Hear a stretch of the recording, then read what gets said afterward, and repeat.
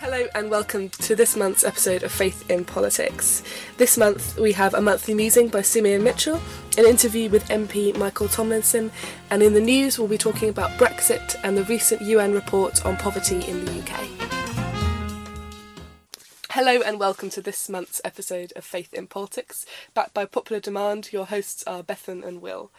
There's really only one place to start this month, and it's with Brexit. After almost 2 years of negotiations between Britain and the European Union, we finally have a deal that's going to come before Parliament on December the 11th. A meaningful vote will take place, and MPs will decide whether or not they can support Theresa May's deal. There's been an awful lot of focus within Parliament on what Theresa May hasn't managed to achieve with this deal, but given that so much of the referendum vote was about reclaiming control, reclaiming sovereignty of our laws and our borders, Theresa May can claim credibly to have delivered on the vote of the British people. In contrast to what Theresa May has delivered on, there has been a lot of conversation and debate about the issues with the deal. Primarily that the deal, because it was negotiated outside of the Houses of Parliament, cannot be amended. So we either take it or leave it, and there's no capacity for MPs or the House of Lords to amend it in any way. A lot of people in Parliament feel this is really dangerous because we voted to leave the EU to regain power and to take it back from the EU, but at the same time this deal ties us into something that we have no capacity to amend. Additionally, a lot of people have issue with the possibility that Brexit could create a fracturing of the Union in the UK, that being the relationship between Northern Ireland and the Republic of Ireland.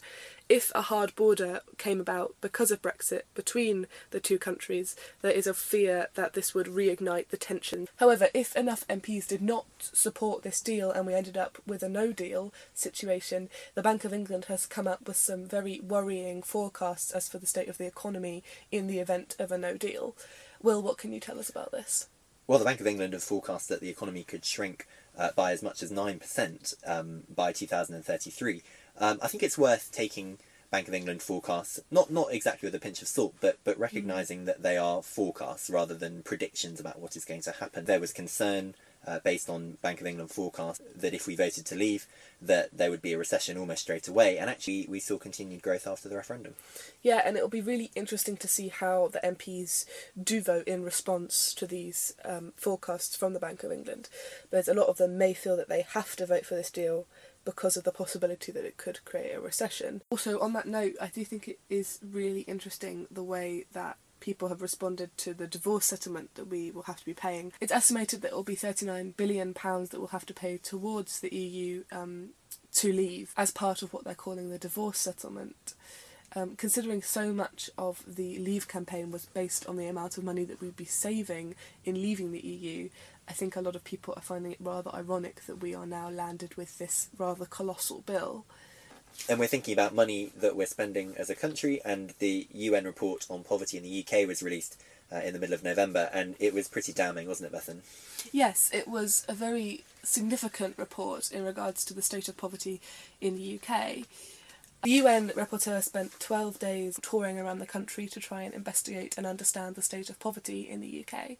The UK is the fifth largest economy in the world, and yet the report found that over 14 million people are living in poverty and 1.4 million are living in destitution. The UN rapporteur Philip Alston released a preliminary report on his findings of the state of poverty, in particular the impact of austerity on the rate of poverty. I think the idea of poverty as a political choice, which is how it was described in the report, is both extremely disappointing. It doesn't reflect well on our society and the choices that have been made by our leaders, but it also offers a sense of hope in some ways too, doesn't it? That if it was our choices that led us to this situation where so many people are living in poverty, where so many people are sleeping rough, where so many people are relying on food banks, then it can also be our choices that can alleviate the problems that many people are facing. We had a team meeting recently where we looked at Luke chapter 4, and we read Jesus as the fulfilment of the scripture in Isaiah of setting free the oppressed, of giving sight to the blind. He's come with the poor in mind. As Will said, what was set out in the report was that the way poverty has increased in this country was as the result of a political choice. Yeah, and I think it's a really important thing to think about how we should create societies with the most vulnerable put at the centre, and a focus put on supporting people who have fewer opportunities and helping them flourish. I think it's really interesting to look at how our society would change if we did put the most vulnerable at the centre, and this is definitely something that this UN report demonstrated. There was a very damning quote in the report saying that the British government has been punitive, mean-spirited and often callous in its treatment of the country's poorest and most vulnerable. Now, this is an incredibly political statement, but the way that we treat the poor in this country is a political act. And I think that although it is a really hard thing to read and really damning towards the state of the fifth largest economy's population, it's also something that is really important and really necessary to hear in this time of Brexit, when that's all that's in the news. And that in fact we should be working towards policies that are pushing to make the most vulnerable be the most cared for. So talking of how our society treats the most vulnerable, we're now going to be moving on to our monthly musing. This musing is brought to you by Simeon Mitchell, who is one of our URC members of the JPIT team. And in this musing he's going to be touching on the topic of waiting and what that means in our modern day society.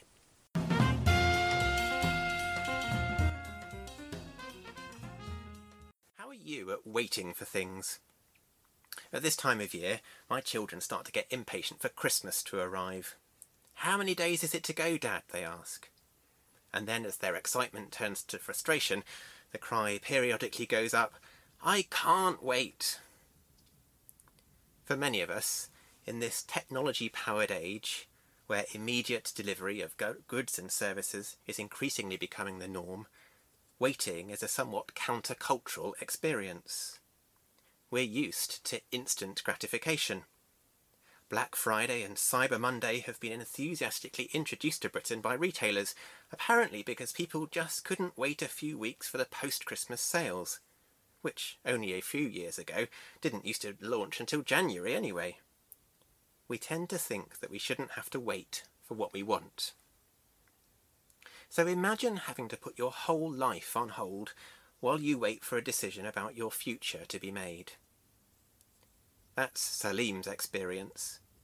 He applied for asylum in Britain 2 years ago, and he's still waiting to hear the outcome. He says, "The waiting is killing me. You can't work, you can't study. You're in limbo." By the end of last year, the number of people waiting for longer than the government target of 6 months for a decision on an asylum claim had risen to over 14,000. That's a 25% increase on the previous year. It's the highest annual number of people waiting since records began.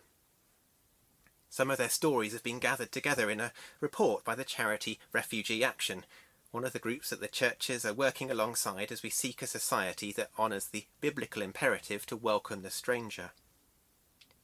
Those seeking asylum hope and expect that their arrival in the UK will mean an end to an often long and arduous journey to seek protection. But sometimes it marks the beginning of a series of damaging and dehumanising delays, during which the rest of life has to be put on hold. Olivia says, "It's just like you're stuck in one place. You're just waiting, and you don't know anything. You don't know what you're waiting for. You don't know anything. You're in the dark. It's just torture." She was waiting for 4 years before her claim for asylum was granted. The experiences of Salim and Olivia are just one of the reasons why the recently launched Lift the Ban campaign to allow asylum seekers the right to work after 6 months is so important. The brokenness of the asylum system is one of the reasons why the policies of the hostile environment are particularly cruel, as they make waiting harder still. In the season of Advent, we are reminded that the experience of the people of God is an experience of waiting. Waiting for God, waiting for liberation, waiting for the Lord's promises to be fulfilled, waiting for salvation, waiting in darkness to be shown the way. At the time when Jesus was born, it was 400 years since the last book of Scripture had been written, 4 centuries since God had said or done anything worthy of recording. 400 years of silence, of waiting. The people of God had waited through 70 years of Roman occupation, waited through decades of humiliation and oppression for their deliverer to come. The devout couple, Zechariah and Elizabeth, had waited through their prime years to conceive a child, and waited to see what their strange child of God, John, would become. The young girl, Mary, had waited for 9 months while carrying a child of uncertain parentage, waited for the arduous journey to Bethlehem to end. The old man, Simeon, had waited for a lifetime for the restoration of Israel, waited to delay his death until he saw the Messiah. The experience of the people of God is an experience of waiting actively, and waiting hopefully. So in the waiting time of Advent, let's recognise that we're in good company. Let's listen to the experiences of those who have no option but to wait, and the voices of those who too long for liberation and for good news. Let us rediscover our impatience, not for the latest product or the tempting bargain, but for change, and recommit ourselves to working for God's kingdom on earth. For the days are surely coming, says the Lord in Jeremiah 33, when I will fulfill the good promises I made to the people. I will cause a righteous branch to spring up, bringing justice and righteousness to all the land. We wait in hope.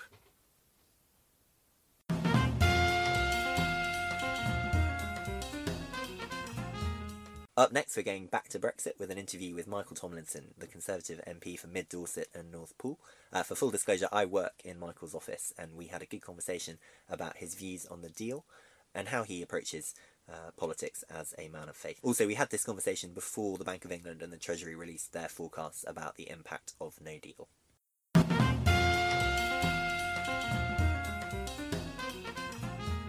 Michael, having campaigned to leave the European Union and now that the meaningful vote in Parliament is very close, I wondered if you could talk about what your principal objections are to the deal that Theresa May has brought back from Brussels.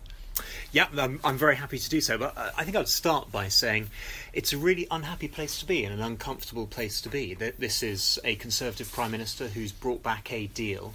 And I think she's doing the right thing. She feels duty-bound to put this deal before Parliament, and that's absolutely right. But I have two main objections, I suppose. When I look through the detail, and yes, I have looked through every single one of the 585 pages of the document. You know, I'm a lawyer by training, and that was my first instinct. What should you do?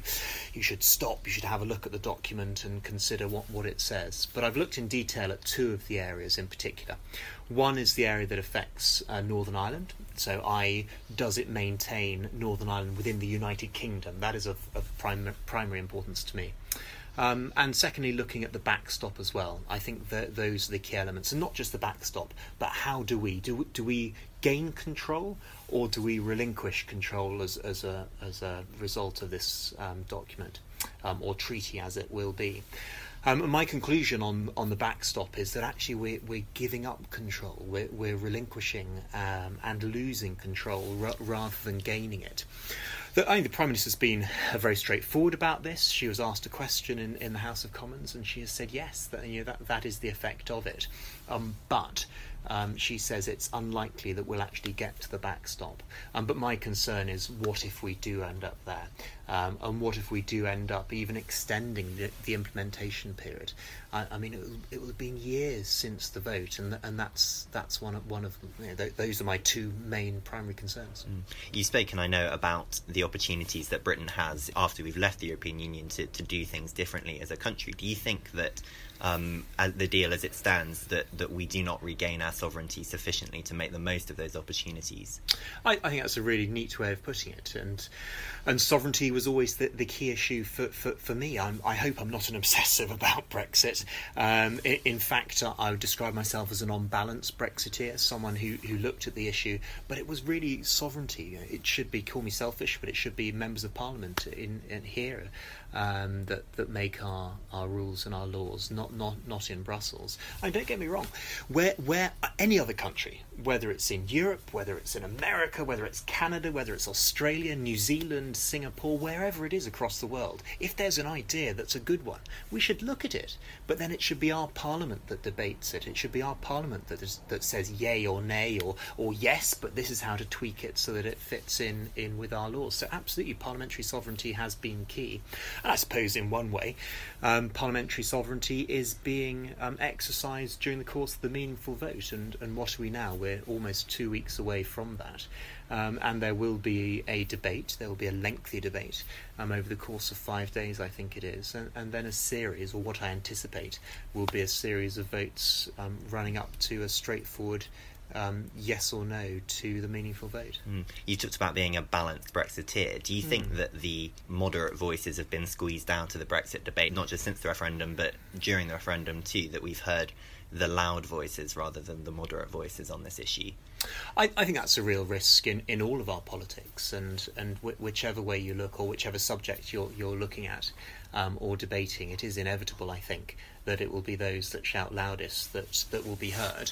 But that's why it's incumbent on probably pretty much every single member of Parliament during the course of the 5 days of the debate to at least have something that's put on the record so that their voices are heard. So it's massively important that everyone, that it's not just in inverted commas the extremists on both ends of the argument, but actually all shades of opinion, Leave, Remain, and every shade in between is heard. That's vitally important. And you're talking about a clean global Brexit. Is that in some ways a way of reclaiming the language from people who are warning about the dire consequences of no deal? Oh, absolutely. Now listen, I'm hugely proud of the phrase "clean global Brexit," and it needs to be trademarked. And it was Michael Tomlinson that said it, and you heard it first here. But absolutely right. And what's a clean global Brexit? What does that mean? It means it's a clean break. It is a straightforward break from Europe. It's global because we would be trading on WTO terms, and it really is Brexit, a clean global Brexit. But that's not what I'm aiming for, and that hasn't been my primary target. My aim has been for a straightforward free trade agreement, a straightforward FTA, a super Canada type deal, and that, I think, is something that still is within reach. I accept it's less likely now, given the passage of time, that the clock's ticking down. The 29th of December will soon be upon us. So I'm realistic that would be difficult to secure now. That doesn't mean we shouldn't try. Of course we should try. We should go out there and say, this is our offer, this is our final offer, this is something that I think we should be going for. But if we don't get it now, then we will leave. We'll have the clean global Brexit, and in time, I'm sure there will be an FTA, there will be a free trade agreement between us and the European Union, because it is in their interests as much as it's in ours. And when businesses, when companies say, hang on, this is something that we need, that's when the deal will happen. And I've been surprised, frankly, that BMW, that Mercedes, that French winemakers, etc., haven't been banging on the door of their politicians saying we need a deal.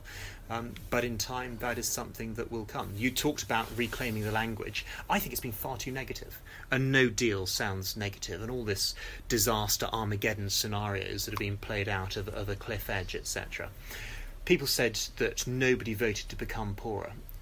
And that, I suppose, is right to a certain extent, but people were warned of dire consequences if they voted to leave, and yet they voted to leave in their millions, and Leave won. And therefore I think we should be very cautious about having another round of Project Fear, as it's been dubbed, because I think that's very dangerous for trust in politicians, and certainly trust in economic forecasts. Do you think that being a Christian gives you a sense of certainty about the future, whether that's in your own life or in political life, that maybe there's not so much of that in the debate around Brexit, and that there are these dire warnings about what might happen? How does being a Christian influence the way that you view these issues? I'm not sure if it gives me any more certainty than anyone else. I'm not sure that's right. I suppose what I'm looking for is an inner peace. Perhaps I gain a little bit of an inner peace from being a Christian that someone who's not a Christian might not have. But that doesn't mean that I have any more or any less certainty than anyone else. I mean, there are many things that you can talk about being a Christian in politics, but I suppose a lot of it is in trust. I am a Christian, therefore I believe that the Lord Jesus Christ came down to save us sinners, and that we are redeemed, and that there is potential for all of us to be redeemed. I suppose that's right, but that doesn't necessarily give me any more or less moral authority, any more or less certainty on this subject. It's just a fact. It's a fact of who I am. It is part of who I am. It is inextricably linked. I hated it when Tony Blair was told, he didn't say it, when he was told by his press advisor that no, Tony Blair doesn't do God and politics don't mix. I think that's ridiculous. I think we need people I think Christians need to step up and serve, and to stop shouting from the sidelines, frankly, as many people do. I think Christians, if they want to, and of course we should all want the best for our country, absolutely right. But those who have a particular passion need to step up and serve, and that's what I've done. And how in very specific ways does your faith drive you to take on the issues that you do in Parliament? Well, it's as I say, it's massively important because it's just simply part of who I am. I try and study and read the Bible regularly. I'd like to read the Bible more, but I try and do that regularly, and of course that helps give me a perspective, and it helps with some of the issues that I'm trying to champion.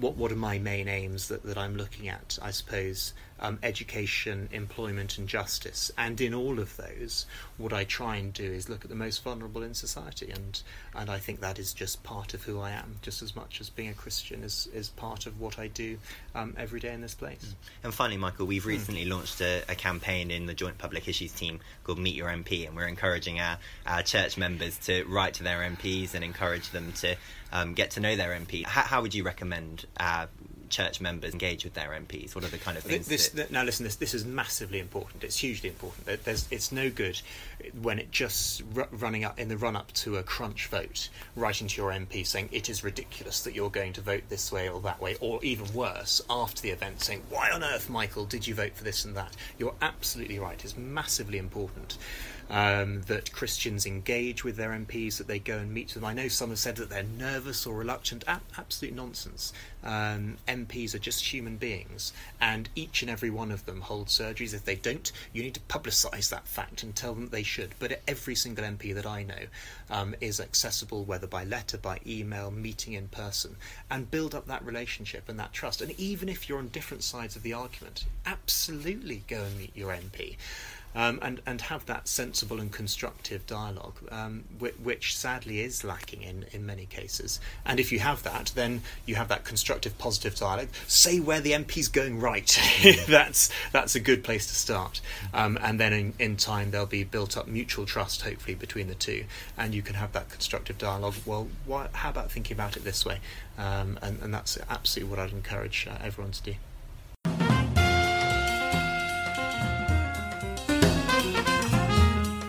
And finally, we're going to have our book recommendation. Bethan, what have you been busy reading for the last few weeks? So this month I've been reading a couple of books all about what it's like to be in different professions. The first of this being the book This Is Going to Hurt by Adam Kay. It's an absolutely fantastic book all about the experience of Adam Kay when he was a junior doctor in the NHS. So if you want a really interesting and funny approach to understanding the life of doctors, I highly recommend it. I've also been reading a book called The Life of the Secret Barrister, which is a similar kind of book in which the author is talking about his experience of working in criminal law. So if you want to learn more about what it's like to be a barrister, which is a rather mysterious profession, I highly recommend it. Again, it doesn't hurt that it's incredibly funny. Thank you very much for those, Bethan. That is all we have time for. It's been a busy podcast and a busy month of news in Westminster. We hope you've enjoyed listening, and we're looking forward to the next podcast of Faith in Politics. Thank you so much for listening, and goodbye.